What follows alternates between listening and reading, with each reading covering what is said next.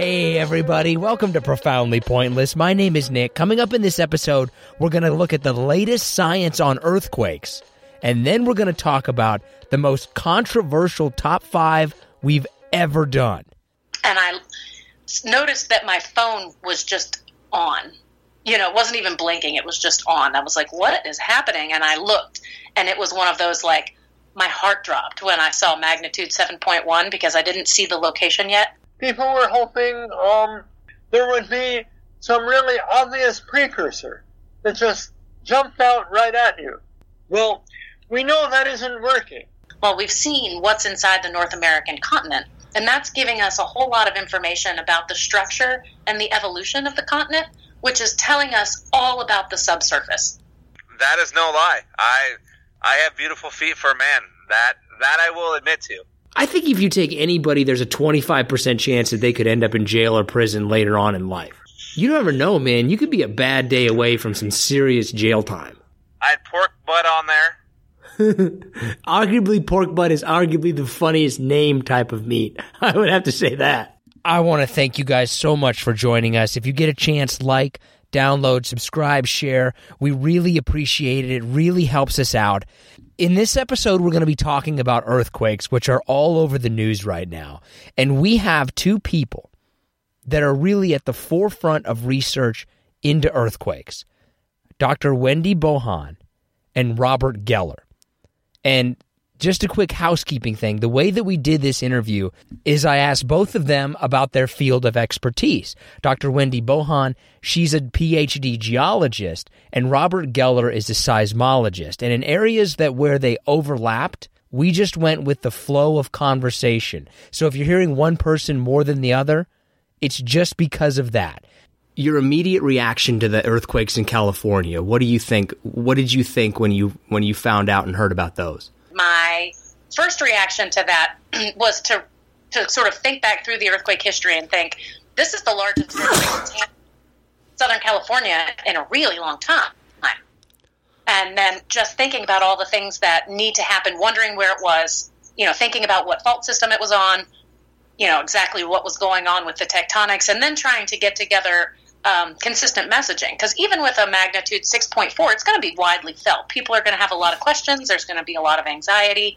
And so trying to make sure that we're giving people a clear and easy to understand message that can help them understand what they need to do and alleviate that anxiety.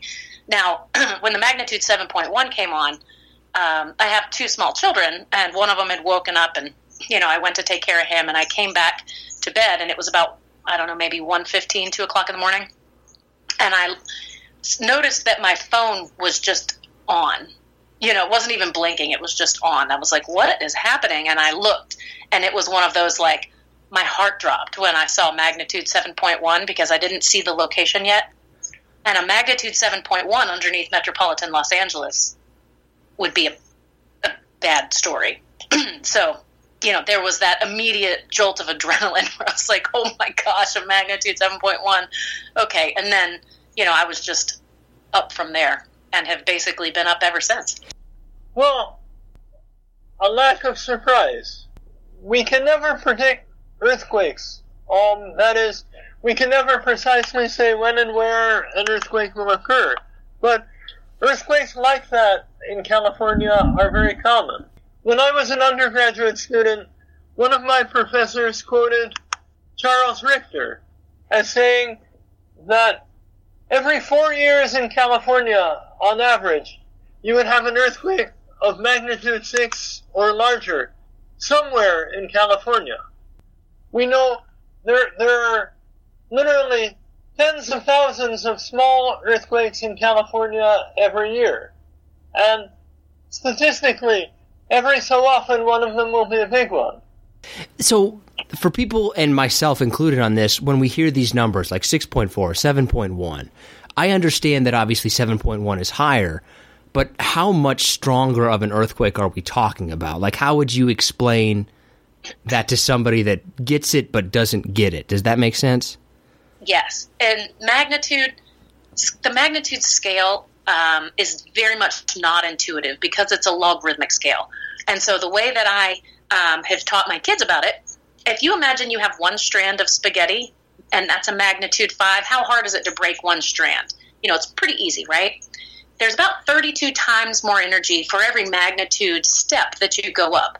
So to go from a magnitude 5 to a magnitude 6 would be going from one strand of spaghetti to, let's make it easy, 30 strands of spaghetti. And so now how hard is it to break 30 strands of spaghetti? That's a lot harder. That would be a magnitude 6. Now imagine we go from a magnitude 6 to a magnitude 7. Magnitude 7 would be about 900 strands of spaghetti. That's about 2 boxes of spaghetti. So that's kind of what you can think of with the difference in magnitude between those. And another way to look at it, so the magnitude 6.4 earthquake that was the foreshock, the first one that happened, was about 11 times smaller than the magnitude 7.1. When I hear this phrase, a seismic wave coming off an earthquake, is that really like energy coming off of it, or is that just how they describe the earth moving? No, it's real, honest to God energy. It's your basic physics. You have a displacement of the earth, so you're deforming the earth from its equilibrium state, and that takes energy to do it. And then the earth tries to bounce back to its equilibrium state, and in doing so it moves. So that gives you good old-fashioned kinetic energy. You took physics in high school, right? Yeah, but let's assume I did very poorly. So that's kinetic energy. That's potential energy. So elastic waves in the earth are the same thing. You have potential energy and kinetic energy. Good old-fashioned physics. So that energy, though, is going... Where's it going? Well, it spreads out and it spreads out. And, just like if you have a car, if you take your foot off the gas and the car is on a level surface, it eventually stops because of friction. So, as seismic waves spread out, they get absorbed a little bit at a time by friction. So, they spread out and get absorbed by friction, and eventually they die away. So when they're talking about a foreshock, is that common to have that? I mean, does it happen with all earthquakes, or is this an anomaly? What a great question. No, foreshocks happen between 5 and 6% of the time, and it's actually kind of just a terminology thing. So when an earthquake happens, it makes other earthquakes more likely. So when you have an earthquake that's felt, usually we call that a main shock. And then if there's a larger earthquake after that one in the same general area, then suddenly the one that was the main shock becomes the foreshock, and then the bigger earthquake becomes the main shock, or the biggest one in the sequence. And all of the smaller ones that happen in that same area as the result of those earthquakes, we call the aftershocks. Is there a time frame that has to go by, or could you have essentially like a foreshock a month before? Like, have we had the main one yet? No one can say for certain. But we can say as we move farther away in time from that earthquake, having another one gets less and less likely. In terms of foreshocks and whether or not we know there's going to be another earthquake, we just really don't know that, because there's nothing that tells us intrinsically in the data or inside the earth that the foreshock is different than the main shock. They're all really just earthquakes. It's a way for us to keep track. When an earthquake happens, it changes the stress inside the ground, and it raises the stress on some faults that are nearby, and it actually lowers the stress on other faults that are nearby. And so generally, for instance, that magnitude 6.4 changed the stress such that it created the conditions that allowed the magnitude 7.1 to happen. But we don't know beforehand whether or not the faults that are now being stressed are stressed enough to actually have another earthquake. So then why wouldn't they just kind of almost continue in perpetuity, like this thing breaks, then along the fault line it sets off this one? Like what ultimately stops them? That is the $1 million question, right? So the magnitude of an earthquake depends upon the length of the fault on which it occurs, and we don't have these faults that just go on forever. So, for instance, a fault like the San Andreas, we talk about the San Andreas a lot because it's one of the longest faults in California, the longest fault, and so it has the potential to create the largest earthquakes. But the San Andreas is actually broken up into these different segments that behave somewhat differently and seem to have earthquakes kind of contained in these particular areas. And so once the earthquake starts and continues up the fault, and the fault sort of unzips like a zipper, so it starts at the hypocenter, the place inside the earth, and then it moves in one direction or even both directions along a fault plane. Now, if it only moves a little way and stops, then that's going to be a fairly small magnitude earthquake. If it keeps going, as long as it keeps going, it's getting bigger and bigger, it's releasing more and more energy. And so there seems to be these things inside the ground, whether it's the fault makes a turn, and so it's not as easy for the fault to keep breaking, kind of gets stuck in a location. We call that an asperity. And we don't know whether or not it's going to be able to break through those asperities, and sometimes it seems to. So that's why there's actually a little bit of uncertainty about what magnitude events could happen on what faults, because we're not certain exactly what stops the earthquake and whether or not it stops it every time. In terms of our knowledge about earthquakes, let's say 1 is we don't know anything. 10 is we know absolutely everything. Where do you think we are right now? That's a really hard one. I'd say we're probably at a 5. We understand a lot about how the earth works. We understand a lot about the systems that we're working with, but we aren't able to actually recreate those very well in the laboratory. The Earth is also a really, really complicated system. So it's not just, the faults themselves that we're trying to deal with. It's all of the things that go into the Earth and all of the different perturbations. And so there is an awful lot for us to learn. We're learning more and more and more quickly because we have all these new seismic instruments. The more data we have, the better we can see what's happening under the ground during these earthquakes, which is giving us a whole lot of information about what happens during the process of the earthquake, what happens after the earthquake, and how the earth is actually moving. GPS instruments help with that as well. How much of this can we really study? Because we can't really get down there, right? I mean, can we ever really figure out what's going on? Is it possible? Yes, I think so. I'm an optimist. I'm a glass half full. So we've actually drilled down into the San Andreas Fault to try and look at the place where earthquakes start. Especially, it's an area that has a lot of micro events. That was called the San Andreas Fault Observatory at Depth. And we had a new seismic array, actually, that went across the United States. It was a system of 400 seismometers that started on the West Coast. Each seismometer was left in the ground for about 2 years, and then they would be picked up and moved to another location further east. And that allowed us to view the subsurface of the North American continent in an exquisite amount of detail. And so sort of like dragging an ultrasound wand across a pregnant belly so you can see the baby, well, we've seen what's inside the North American continent. And that's giving us a whole lot of information about the structure and the evolution of the continent, which is telling us all about the subsurface. So between what we know at the surface of the Earth and what we can actually examine objectively, we have all of these geophysical techniques that allow us to kind of peer down inside the Earth. And that project was actually called EarthScope. A telescope to look at the sky, you have a microscope to look at things that are really small, and we used this array of geophysical instruments to look inside the Earth for EarthScope. When you look at the earthquake in California and just, I guess, the places that measured, is the Earth well suited for earthquakes in that area, or do we have an advantage that, there's the fault there, but the rock isn't really great and it kind of limits it?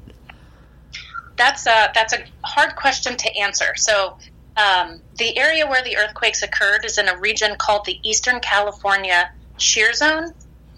And it's accommodating, it seems to be about 25% of the motion between the North American plate and the Pacific plate. And when we do, draw maps, we kind of just say generally, the San Andreas is the boundary between those plates. But in reality, it's a very wide boundary, and there's a lot of faults that are involved in taking up the stress and the strain as these giant tectonic plates are moving around. The Eastern California Shear Zone is really interesting because there's lots and lots of faults there, but none of them seem to be really very long, and they're not all attached to each other. So as faults get older and evolve, they tend to get more straight, and all of these little pieces of faults kind of come together and make a more coherent system. And out there in the Mojave Desert, there's a lot of these faults kind of all over the place, and they're in somewhat different orientations. So it's a really interesting area. Now, it is also cool about the crust in California and how it transmits the seismic waves, because the crust is really broken up because of all those faults. And so the seismic waves don't actually travel very well. When you have earthquakes in the Midwest or earthquakes on the East Coast, even if they're a smaller magnitude, they tend to be felt over a much broader distance just because of the local ground and soil conditions in the Midwest and on the East Coast. When you talk about magnitudes, is it how strong it is, or is it where it is that's going to be like the biggest threat to us? It's both those things. So there's two different things I'd like to talk about. One is magnitude and the other is intensities. So every earthquake has one magnitude. That's the amount of energy that it released, or how big it was. And each earthquake has many different intensities. An intensity is the shaking that is felt. So what you're going to feel depends on the magnitude of the earthquake, how far away you are from the earthquake, and the type of rock and soil that you're on. And so all of those play into what you're going to experience during the earthquake itself. Does that make sense? Yeah, I know it does. It's like the magnitude is essentially right where it happens, right? And then the intensity dictates like how much this person standing in this area gets hit and this person in that area gets hit. Is that the dumbed down version of it, I guess? Not dumbed down. It's just, the common language version, I guess. The magnitude is the energy that's released, and we feel the waves from the earthquake is shaking, right? And so magnitude is just kind of the measure, like you talk about like a bomb and the size of the bomb, the amount of joules that it's released, or a light bulb, a 40-watt light bulb and a 100-watt light bulb. That would be like the magnitude. The intensity, if we're talking about the light bulb, would be if you have the light in the middle of the room and you're standing in the corner, you're not going to get as much light as if you're standing right under the light bulb. That makes sense. I mean, in terms of prediction, like where are we with prediction? I've gone back and I've studied efforts at earthquake prediction over the last 140 years. And basically, they've been pretty empirical. People were hoping there would be some really obvious precursor that just jumped out right at you if you went back and looked at the data. And then you could say, hey, the next time we see a signal like that, there's going to be a quake. Well, we know that isn't working. So it's very unlikely that we'll have something like that in the next, say, 5 years or 10 years or 20 years. So that I can be pretty definite about. It's hopeless. But as for 100 years from now, well, I'm not going to be around to take the hit if I'm wrong.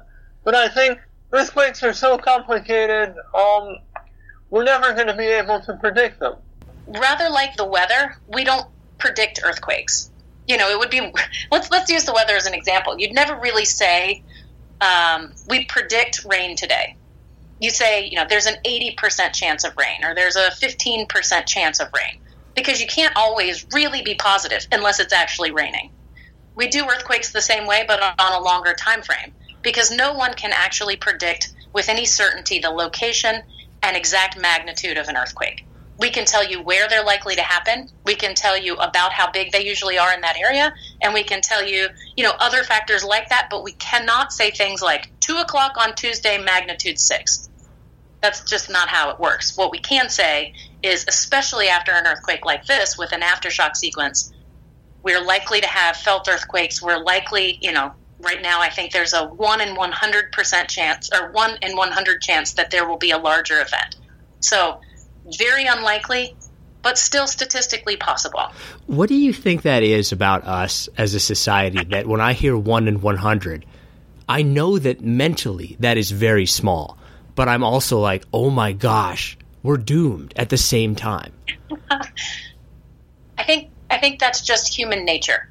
We like to have patterns. We like to have control of things. I mean, goodness sake, we make patterns out of the stars so that we can understand what's happening.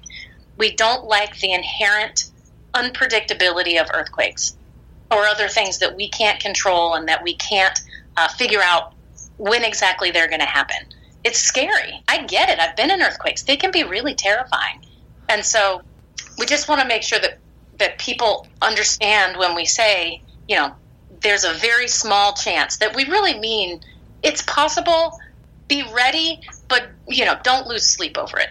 If we say, there's a 50% chance of experiencing, like in this event, there's likely to be a few more felt earthquakes at least, you're likely to experience earthquake shaking. We still want people to know that that's a possibility and be prepared for that, both physically and emotionally. Because, man, these poor people out in Ridgecrest, it's been a long couple days for them. They're feeling a lot of events. They got families and kids, and it's really psychologically hard to live through those situations. So, in terms of like the way that we design structures and our preparedness in that sense, do we kind of got this, or do we still have a long way to go?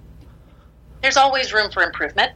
Right now, building codes are meant to save lives.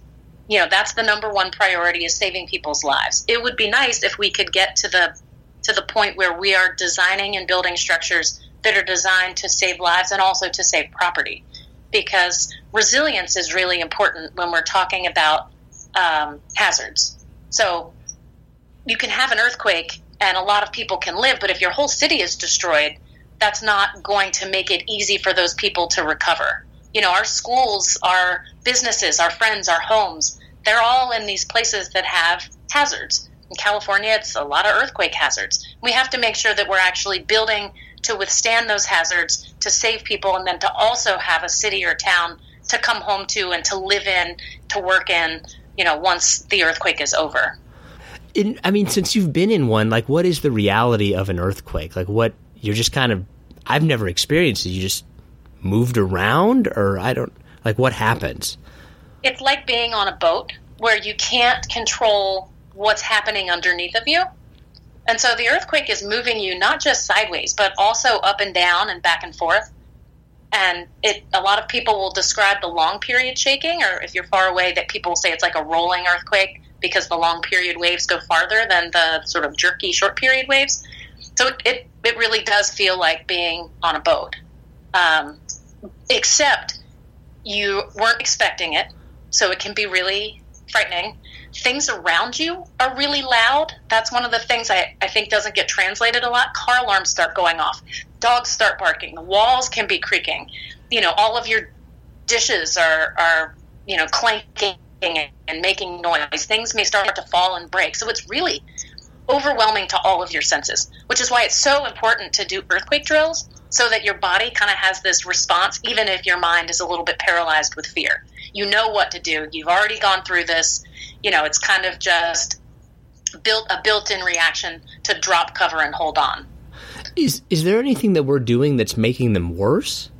Not in California, and not in a broad sense. So tectonic earthquakes, particularly along the plate boundaries like in California, are the result of the motion of the tectonic plates. Those are huge forces.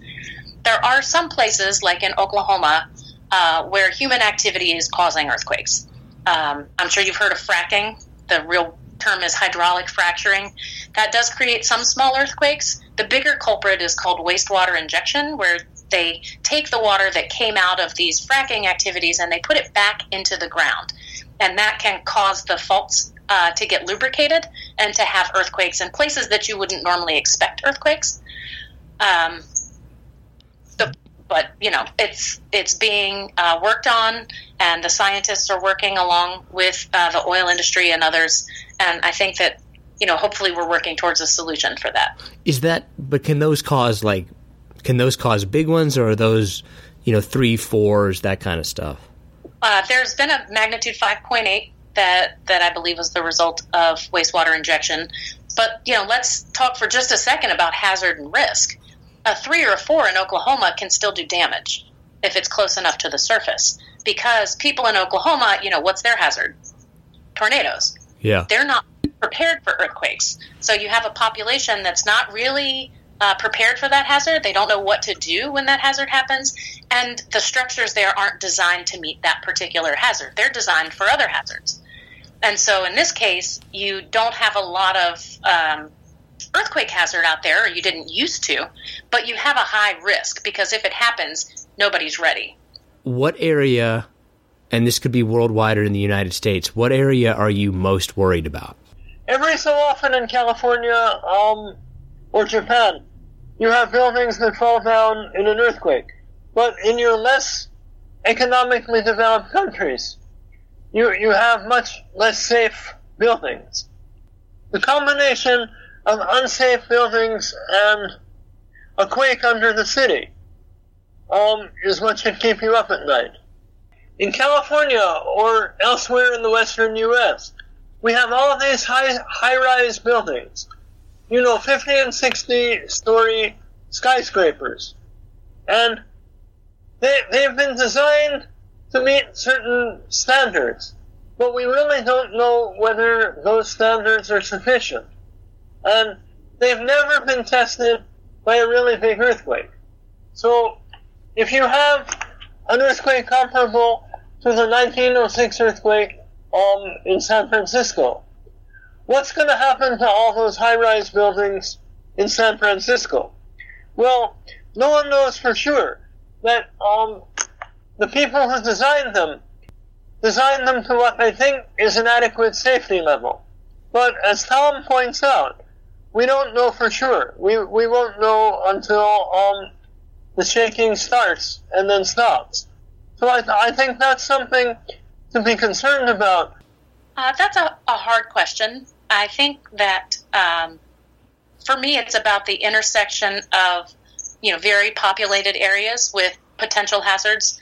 The Pacific Northwest is near and dear to my heart. It's a beautiful region. I have friends and family there, and they have a lot of different hazards, volcano hazards. They have, the Cascadia subduction zone, which is obviously very hazardous. So that would be, probably in the United States, that would be the one that I would be the most concerned about. Can they set off volcanoes? Sometimes. But not very often. I mean, it could happen, but it's not. There's not like a direct link. Like you throw a ball up in the air, it comes down kind of a link. No, more often what happens is that you get earthquakes associated with volcanic activity.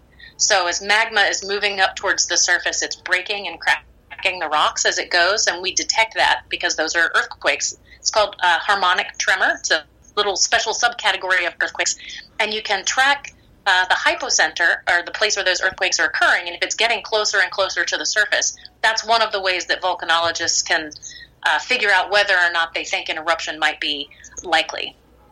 What area do you think gets too much attention? Yellowstone. Oh my gosh, you guys. There's a lot of legitimate things to worry about. Cascadia subduction zone.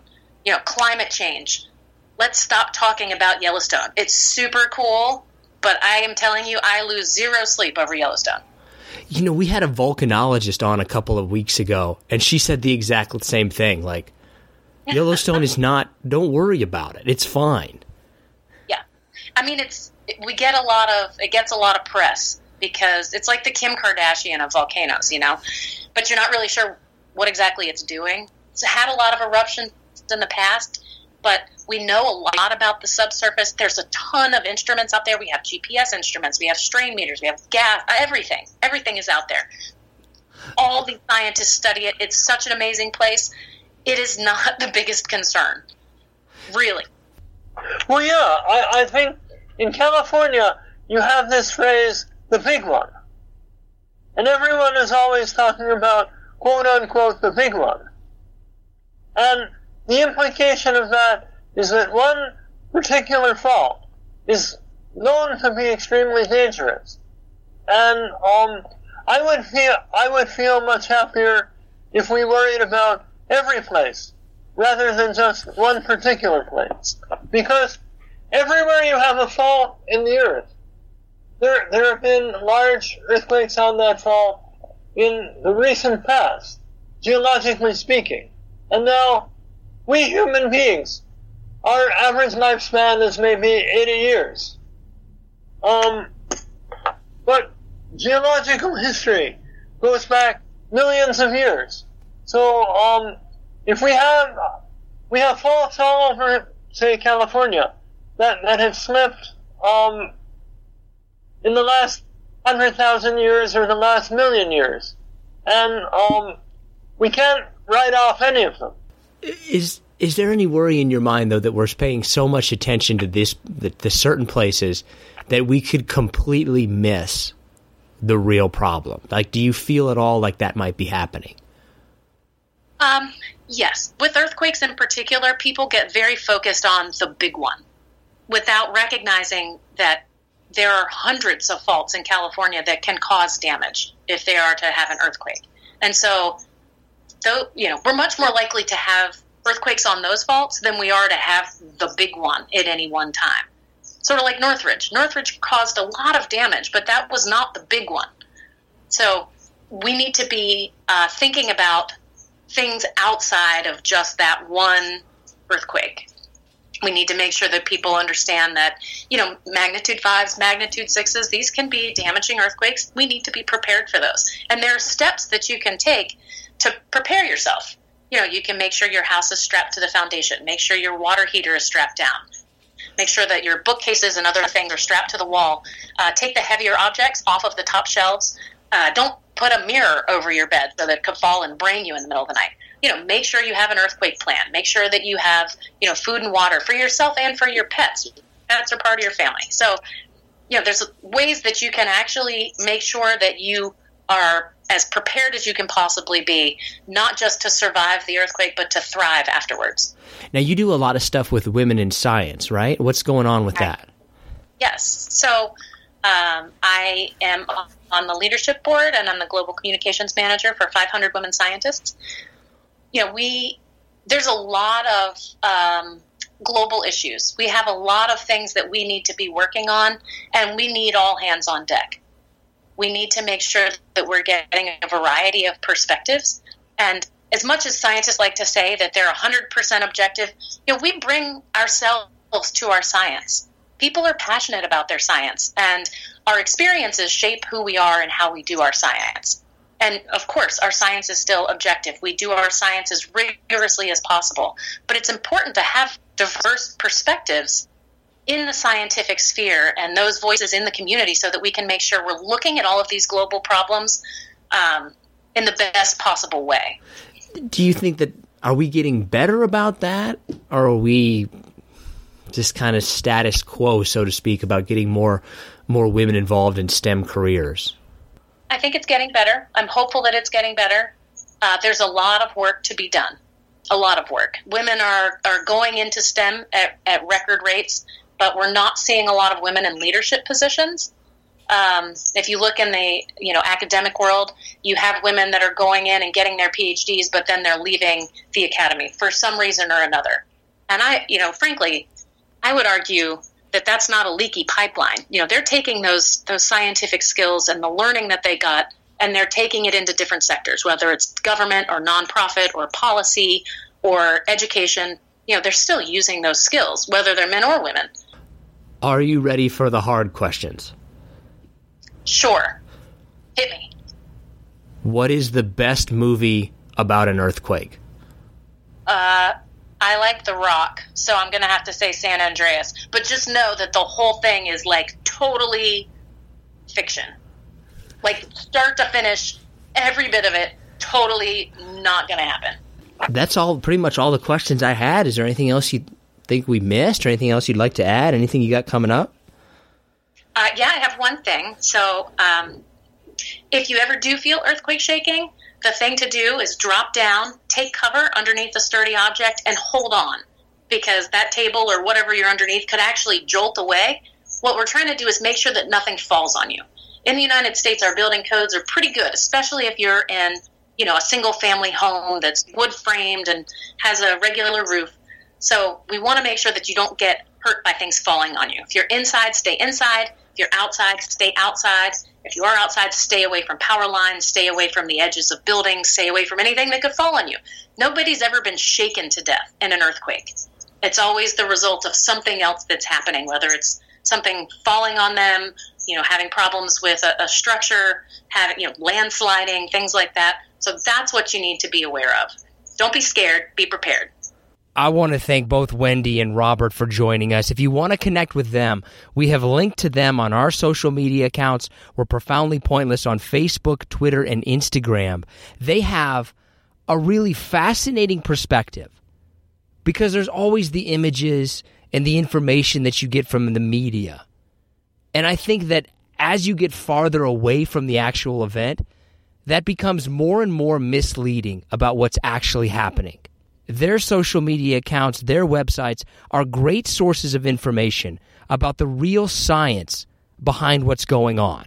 Okay, so now let's go ahead and give John Shull a call. And I have to admit that last episode, he actually did a really good job. He said that he was going to have a segment. He had a segment. He kept it nice. He did a good job of it. The real question is he going to be able to continue to do this? Because historically speaking, he has not been successful in doing that. So let's find out. I'm in a building that has no windows, concrete walls. Doing my best here. Are you in prison? Probably close enough. You know, you never know, I suppose. You think that eventually you will end up in prison or in jail for a decent amount of time? No, I don't think so. I actually have this motto, which I probably shouldn't say out loud. But, you know, if I ever do something that warrants, you know, serious jail time, I'm not entirely sure that I would want to go to jail. I mean, you've been in a jail, right? Yeah, I mean, I don't think anybody wants to go to jail. Well, that's what I'm saying. I don't think I would go to jail. I think I would just become some lawless addict who just goes out in a glory. Oh, you would go like Bonnie and Clyde kind of style. Yeah. Now I don't want people to think that means that I would, like, you know, shoot and kill police officers. However, like, if I'm some badass, you know, criminal, and I've done things to where I know I'm either going away forever, or, you know, there's just no coming back from. I mean, I might as well go out like, you know, like OJ style. Well, OJ didn't go out. He's still alive. Well, you know what? You're right. And he's actually, well, he is in jail now, right? No, he's out. So if you went out OJ style, which would mean you would get caught and eventually go to jail and then get out a certain amount of time later. That's going out OJ style. I was really just speaking on behalf of, like, you know, driving down a major highway in a Ford Bronco and everyone knows it's me kind of thing. So what you're saying is that if you were ever in a situation where you thought you might go to prison, you wouldn't harm anybody, but you would just try to go on the run for as long as you could? Like, I would do my best to, like, leave the country and start a new life, you know what I mean? Okay, I respect that. I would never want to go to prison. That's the end of my story. Do you think, though, that you will eventually end up? I mean, what are the chances right now, if you were to guess, what are the chances that you would end up in jail or prison at some point in the rest of your life? I mean, I would say less than 3%. I think that's awfully low. I think if you take anybody, there's a 25% chance that they could end up in jail or prison later on in life. Now, when you say jail, are you talking about, like, even a DUI? I feel like that's kind of that skews it too much. Let's leave that out. But I feel like people, you never know, man. You could be a bad day away from some serious jail time. I mean, do you see yourself in prison soon? Are you like admitting to something on this podcast? No, I'm not admitting to anything, but would I be surprised if I ended up in jail? Not really. I mean, I'm not even doing anything illegal, but I just wouldn't really be that surprised if, like, hey, you know, you had a bad day and you're really stressed out and somebody pisses you off and you run their car off the road. Like, I'm not ruling that out. I just think that anybody has anybody, no matter who you are, you've got a 25% chance that you could end up in jail or prison. Like, you could just have a bad day. Yeah, I think the older you get, the less you just give a shit, if that makes any sense. So I think a lot of people's ambitions just go out the window. So even if they wanted to commit a crime, they'd rather just sit at home and, you know, wilt away, so to speak. Well, that's what I mean. Like, I could see myself at 70, like, I'm driving, somebody pisses me off, and I'm just backing up. Like, you know what? I'm 70, I got good insurance, screw it. And I'll just back up. And maybe that would be considered like aggravated assault, and I go to prison. I could totally see that happening. Do you feel like your life would be easier or harder if you were dumber? Say 15 IQ points. You're 15 IQ points dumber. Is your life easier or harder? I would say that if you take anybody and made them 15 IQ points dumber, life would be easier in many aspects. Like, if I was dumber, I wouldn't think as much, and then I would just do things. They might be dumb, but at least I would just do them and not think about them. Yeah, I would agree. I would agree that most people would probably be happier if they were dumber. But don't you think, though, wouldn't your life become more complicated because you were stupider? Like, you would go out and buy a ton of fireworks. You would take out that giant loan. You would buy a Ford Mustang with a V8 in it and think that's a good family car. Like, you would do these dumb things. Well, I think with this is going to sound really bad. I think with a level of dumbness comes just like the fuck it attitude. You know what I mean? I don't know if it's fuck it as opposed to you just don't know. I mean, whatever. Fuck it. You don't know. I mean, at the end of the day, like if you were to go buy an $80,000 car, like you don't care about the payments. You don't care that you just spent your life savings. You're just happy to be in the car. You're just happy to be zipping around town in your Ford Mustang GT? Yeah. Like, you're too dumb to realize that, like, you're not going to have any money to pay your mortgage. And, like, or even food probably. But you're happy as shit because you're in your new car that you just bought. I mean, those fireworks were big. Who cares if I can't pay rent? Did you see that explosion? I mean, sure, you're going to call your, friend 3 weeks from the time you wake up in the hospital asking him if you saw that badass firework that blew up in your hand, But hey, you gave him a great show. Who gives a shit? That's fucking awesome. Listen, can we talk about how I crushed you again in the Facebook top 5 poll? I don't even remember what it is. It was the Mario Kart, and I killed you. I had 77% of the vote. I don't understand why that was. I mean, my choices weren't. Here's the thing, though, is that I actually put some thought into it and went with who I really thought was the best characters. You went with the easy stuff. I mean, I went with the top 5 characters. However, we did receive some backlash from different folks in the social media world that both of our lists don't count because we didn't have a single female character on the list. See, I do kind of think that's actually interesting because there's two things there, right? There's one, do we not have female characters on there because we're not being expansive enough and trying out different characters? Or do we not have female characters on there because the characters just aren't that good?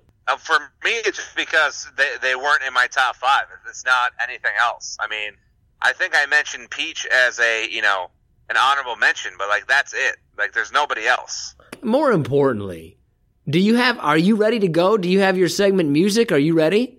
Once again, I don't have music. I can improv some music if you want. Okay, yeah. I don't have a device. Like I guess I can have like a radio next to me. Why don't you just beatbox?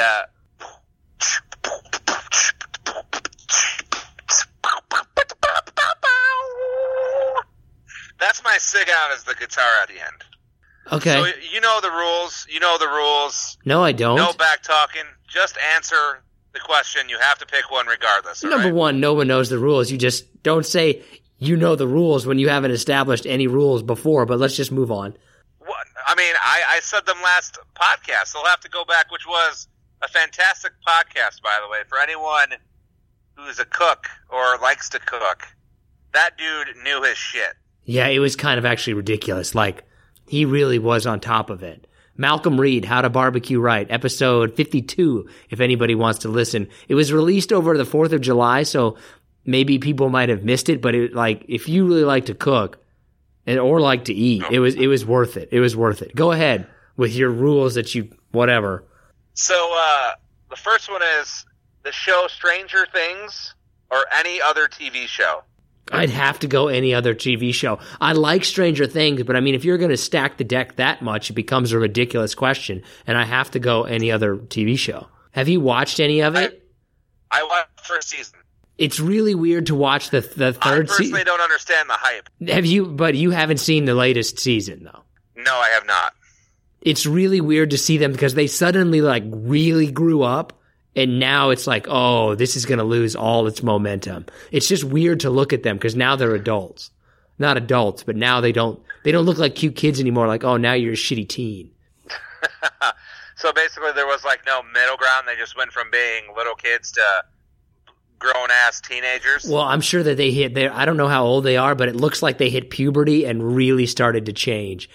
Do you remember the time you hit puberty and you went from 4'3" to 4'9"? What was puberty like for John Shull? I mean, to be honest, I don't really remember it a whole lot. It was fine. I mean, I didn't get like the normal acne or, emotional issues. I don't know. It was fine, I guess. Wasn't terrible. Was yours terrible? No, I don't. All I remember is I really wanted to be an X-Man, and I wished that I would be an X-Man when I hit 13, and I didn't turn into an X-Man, and I was pretty disappointed about that. But other than that, that's really the only thing I remember about puberty. Is that why you still wear around the X-Man underwear? Heck yeah, man. I rock Wolverine on the front and the back. All right. Number 2, you have to sign off or say goodbye to somebody, but you have to say either bye-bye or bye-bye. What are you going with? Oh, shit. Oh, that might be your best one yet. Bye-bye or bye-bye? Yeah. I guess I'd go bye-bye. Like BAHBYE? Yeah, I guess I'd go with that one. They both are brutal. I mean, I almost, like, if I know I'm talking to somebody and they're going to say either one of those, I almost just want to hang up before they say goodbye. Yeah, bye-bye is more like kind of jokey. If somebody's going like, bye-bye, that's get the fuck out of here. That's a tough one. All right, and then the last one was, and it's going to make no sense to you if you haven't seen the articles, but you have to choose once again either the Betsy Ross 4th of July shoes that came out by Nike or 4th of July flip-flops. I don't know enough about it. I haven't seen them, but that seems to be, I would steer away from controversy and probably just go flip-flops. I don't see what the problem with flip-flops is. Now for flip-flops, are you doing like the thick ones with like the fat band? No, get the fuck out of here. I go with the $2 Walmart special. I am not paying more than $6.99 for a pair of flip-flops. This doesn't surprise you. I think I've owned one pair of flip-flops in my entire life. And you are a man who has been complimented on his feet several times, apparently. That is no lie. I have beautiful feet for a man. That I will admit to. Still no picture though. We're still waiting on the picture. Yeah, well, all the foot fetish listeners we picked up are still waiting. Where are they at? Sweden? We got some in Denmark, and just for the audience, I work as an anchor for a broadcast television station. I have been asked for pictures of my feet, and it is awkward every time. Well, anyways, moving on. So it kind of got lost, I think, in the 4th of July holiday, but we do have a winner in the fictional dog and fictional cat polls. I'm not even familiar with that. What do you mean you're not familiar with it? What poll? You know that we've been running polls the last month and a half, right? The fictional cat versus fictional dog tournament. I haven't seen or heard anything about it. Well, that's good to know that you pay attention to the Twitter feed. Well, with over 300 votes casted, Scooby-Doo crushed Garfield by a wide margin, 70-30, to take the throne this year. So Scooby-Doo is the top fictional dog or cat character, according to our listeners. I was just trying to see if I could set you off into a rage. It didn't really work. I don't have a problem with Scooby-Doo taking the overall title, but Garfield would have been bullshit. There's no reason Garfield should have been the top fictional dog or cat. I mean, listen, it was just the underdog, you know. It got there, and then, of course, it got its ass whipped by clearly the heavier favorite. So yeah, Scooby-Doo should have won that one. Very, very scientific, I'm really proud of you for using your time wisely on that. Do you have another segment? I don't remember because you started so many and now I got lost. No, there's only 2 of them. Well, so do you have music for the new social media one, or what are you doing? I mean, it's kind of similar to the other segment, you know. Let me give the intro here. Ready? Okay, can you start out a little bit slow and then speed it up? Like build excitement. I really want you to build excitement. Like with like the music, you mean? No. I don't know. I don't understand what you're saying. Yeah, we were talking about the music, and then you said with the music. Yeah, with the music. Once again, I'm confused. See, this is where you become a dick, and I don't know if you're being serious or joking. Build excitement with the music. Dun dun dun dun dun dun dun dun. Ha ha, Nina, Nana, do do do do da ba ba. Okay, I mean, you had it and you lost it so many times. And during that, it's like, ooh, getting good. Oh, getting bad. Ooh, getting good. Oh, getting bad. I think you ended on a low note, but go ahead. Let's move on. Anyway, so the quote of the week goes to TMQSR, who quoted our poll, our fictional cat versus fictional dogs poll, and said that he always wondered what the Scooby-Doo gang did in the back of their van.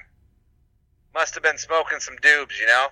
That was actually really good. I thought that he brought up an even better question of exactly, were they getting paid for this? Like, where did they live? Where did Scooby-Doo and the gang live? In the van? Or did they go to their houses? You didn't know they were in a van down by the river. Okay. Is that the only social media thing you have? Or do you have other ones? No. And then Corey Reyes, I believe it was our poll about, what do people enjoy most about fireworks, or the 4th of July, rather. And overwhelmingly, which was surprising to me, 33% of people, our faithful listeners, said that their favorite part of the holiday was idiots with fireworks. Oh, yeah. I don't know why that's surprising. Like, I love watching somebody about to blow their hand off. Like, oh, look at this idiot. He's about to hurt himself. So Corey had posted, and I didn't really understand this. I had to think about it. I know that surprises you. But he said that's why he stays up until 2 a.m. every 4th of July. To see who got injured? Yeah. Yeah, that's the best way to do it. I mean, I didn't hear about any really bad injuries this year, but I mean, there's always next year. Let's keep our fingers crossed. Anything else? And then there was, I'm not even sure how to say this person's name, so I'm going to screw it up horribly, but Belashi, I'm not sure, but on Instagram posted that this episode that we just did with the Barbecue Master was by far our best episode. So a little kudos to us. Oh, hey, okay. Let me talk about this really quickly, because we've been talking about this for a while, about coming up with something that we're going to do in the near year, like a giveaway. And what I want to do is starting next episode, each of us will say the dumbest thing that we did that week. And then we'll put it out to the listeners. And whoever has the dumbest thing, like whoever wins with the dumbest thing of the week, we're going to send you a $10 gift card. $10 gift card to where? I don't know. The internet? All right, fair enough. I think that stupidity in some cases should be rewarded. Okay, are you ready to do our top 5? I am, and it's sentimental to me because, well, it was the first one we ever did. Yeah, and it's probably the one we've been made fun of the most for. So the very first episode, which I think was like 8 minutes long that John and I did, we did, no, you didn't really do it necessarily, as I went through top 10 meats and then just got your feedback. So our top 5 is a sentimental one, like John mentioned. We're going to do a repeat of the very first episode because this is our year anniversary, and we're going to do a real version of top 5 meats. So what do you got? What's your number 5 best meat? So my number 5, my only seafood I got on here. Seafood is not a meat. It's fish. It's debatable. No, it's not. It's a debate. No, it's not. It's not a debate. A debate. Okay, what is it? Lobster. Oh, wait a minute. Shit. I feel like it's seafood, though. I don't know why a fish wouldn't, because it's fish meat, but I don't think of that as a traditional meat. If you're gonna roll the dice and put it out there, then go for it. I mean, I knew you were gonna say that because I actually argued against myself. So I did some research, and apparently it's one of the most highly debated questions in science in terms of like, you know, eating healthy and yada yada dieting is like, is fish meat? So like, vegetarians, have they really been eating meat this entire time? I guess the only thing what qualifies something as a meat? Is there a scientific definition, or does somebody just say, no, that's meat, that's fish? Right, because I don't think there is a scientific definition of meat. Okay, interesting. My number 5 is lamb. Okay, I'm not too well versed on lamb, but all right. I kind of ran out, honestly, to get to number 5, and I'm not going to go with like venison or elk or bison or something like that. It's just not as good as a good gyro or a gyro or however you pronounce it. It's a gyro, but no big deal. Are you sure it's a gyro? Yeah, I hope that you get lit up for saying gyro. I always called it a gyro. I hope to God that this episode is the episode that people finally agree with me on how ridiculous you are. I'm going to edit that so it just says, I finally agree with it. What's your number 4? I have, it's plain Jane, but hamburger. Okay. Hamburger, is that beef? What is it? Ground beef. But I mean, if I'm getting picky, you know, like sirloin burgers are really good, like a higher cut. You know, but you know. Okay, well we're doing types of meat, and you're putting in ground. You're going hamburger. That's not a type of meat. That's a cut. I don't really know. Let's just move on. And ground beef is a kind of meat. Yeah, well, beef. It's beef. But you just said we're going types of meat. That's a cut, right? I guess we weren't like getting. If we're excluding specialities or separate cuts, then I'm fucked. Because my number 1 is a specific cut of beef. Yeah, see, there's where I feel like you cheated, because I know what your number 1 is going to be, but you've already said it twice. I mean, I guess my list is null, but I still want to say it anyways. Okay, fine. My number 4 is hot dog. But that's a kind of beef. No, not necessarily. Who the fuck knows what's in a hot dog? I feel like a hot dog, you can't put it as one type of meat because it could kind of be anything. I feel like it's its own separate category. Well, listen, I'll parlay you on that one because my number 3 is sausage. Okay. Is sausage just like a classy hot dog? I actually think it's probably like a classy hot dog's fat, ugly brother. You're going to put hot dog above sausage? In terms of, like, etiquette, yeah, for sure. You think a hot dog is classier than sausage? Yeah, I do. Why? I can't believe I'm trying to argue this point. Because a hot dog is skinny, and it can be made, you know, you can put like nice little things on it. You can put some mustard, some ketchup. You can wrap it in a nice bun. A sausage is just a big hunkin', you know, half-pound stick of meat. I don't know. I have always envisioned sausage as being classier than hot dog.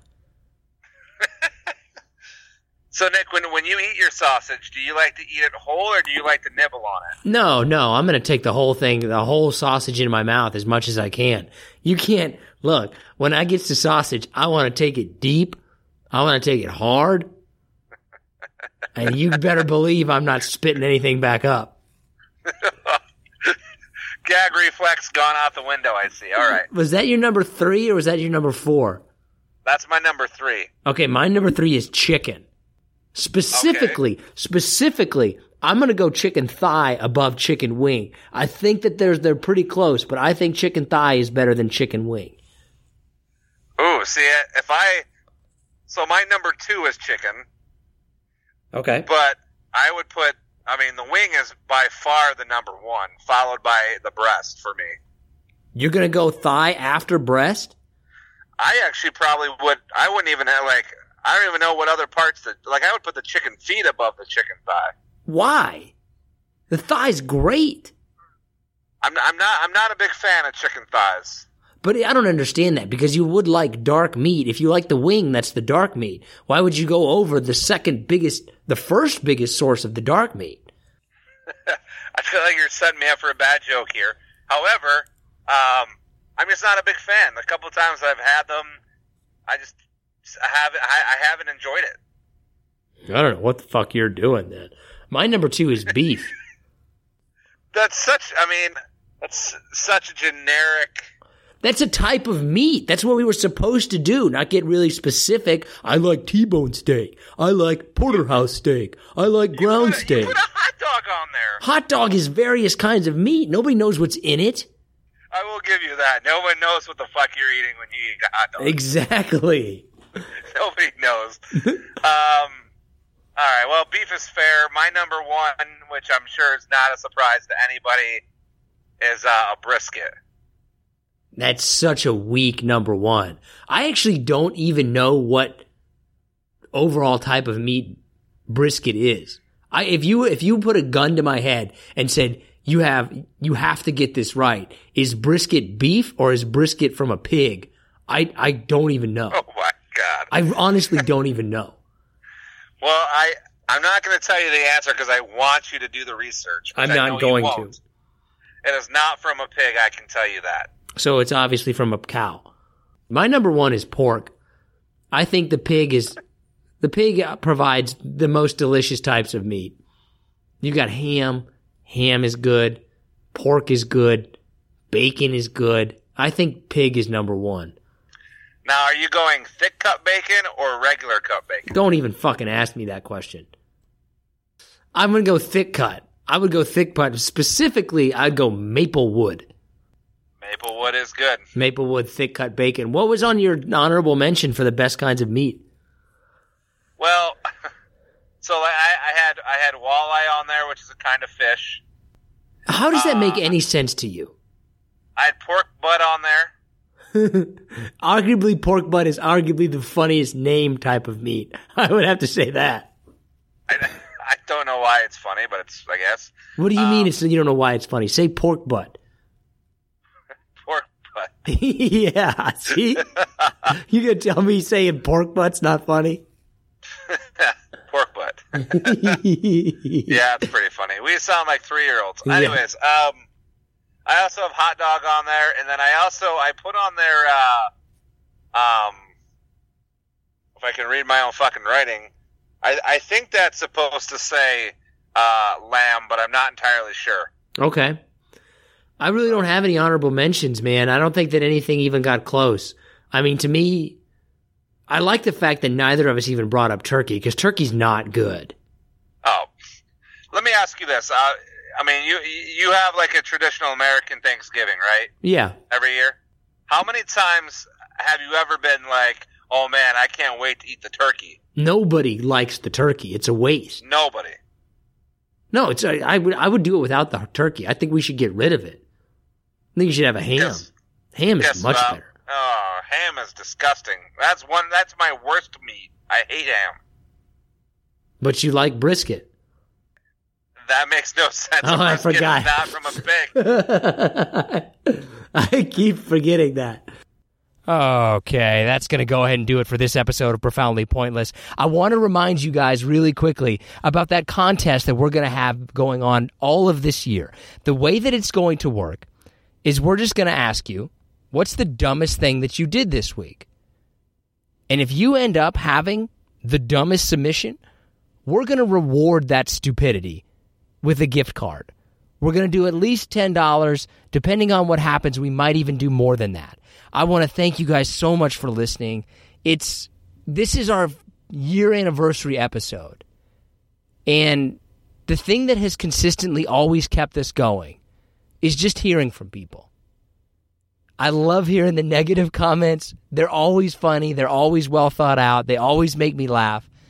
And obviously we like getting the positive ones too, because it's just that little bit that kind of keeps you going at times when maybe you feel like, why are we doing this? We hope to keep doing it for a really long time. We hope you guys keep listening. Thank you very much. seeking the truth never gets old. Introducing June's Journey, the free-to-play mobile game that will immerse you in a thrilling murder mystery. Join June Parker as she uncovers hidden objects and clues to solve her sister's death in a beautifully illustrated world set in the Roaring '20s. With new chapters added every week, the excitement never ends. Download June's Journey now on your Android or iOS device, or play on PC through Facebook Games.